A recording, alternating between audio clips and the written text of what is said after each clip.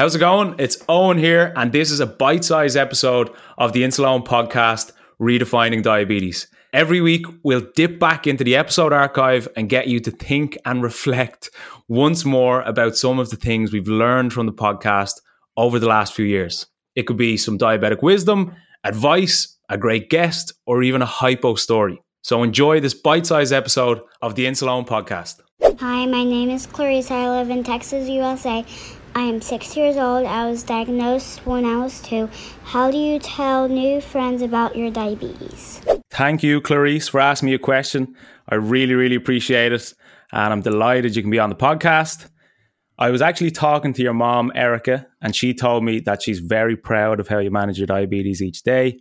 And she is amazed at how well you live your life to the fullest still, despite your diabetes. So well done with that. And she also sent me a picture of you holding up your number 6 balloon. And I saw that your Dexcom is on your arm, just like where mine was. So we're similar in that way too. Now, to answer your question, it's very important that your friends know about your diabetes. Maybe you could tell them during lunchtime, or you could explain that you need to take some extra care with the food that you eat. I'm sure you know loads about diabetes already, and I'm sure they'd definitely be interested to see all your supplies, what you have to do each day, how you manage your blood sugar. I know my friends certainly do anyway. They're fascinated by it. They think it's amazing because it's so different to what they have to do each day. Me and you would have very similar routines. I'm sure what you do on your day-to-day, Clarice, is very similar to what I do. We check our blood sugar, we take our insulin, we watch the food that we eat, we make sure we feel good, we make sure we feel healthy. So how you live your life is very similar to how I live mine. Like I said, it's very important that you tell your friends and your teachers so that they can help you manage your blood sugar when you're in school or playing during lunchtime.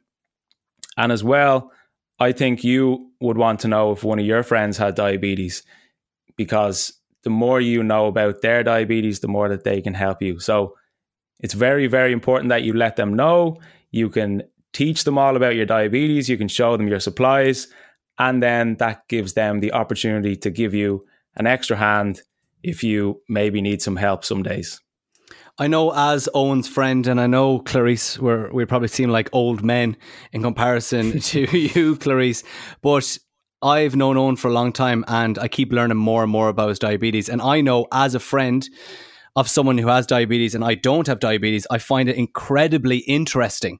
And it's good that I know, the more I know about diabetes, the more I can help Owen if he ever needs it when we're out and about, if we're in the gym or we're out for a coffee or having some food or drinks. So definitely the more your friends know about it, the more they can help. And it's really interesting as well. I'm sure they'll be really interested to know about your diabetes and how it all works. Absolutely. Thank you again, Clarice. I really appreciate you sending in a message. Brilliant. We'll move on to the next question, our first guy, and it is Colin. Hi, Owen. My name is Colin from Levittown, Pennsylvania, in the United States. I just turned 12 years old and I have had diabetes for 1 year. I'm a wrestler and I was wondering how you manage your sugar so you could maximize your energy when you train. Thank you. Thank you, Colin. I appreciate you asking the question. And much like yourself, I am massively into sport. I've always been big into sport.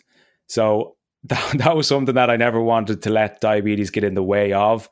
And I'm sure you're like that with wrestling too. Like you said, you want to optimize your energy. You want to perform at your best, much like I always wanted to do. So similar to what I was saying to Elizabeth in the previous question about preparation. So it's super important for you to anticipate and plan ahead for your wrestling training or your wrestling matches.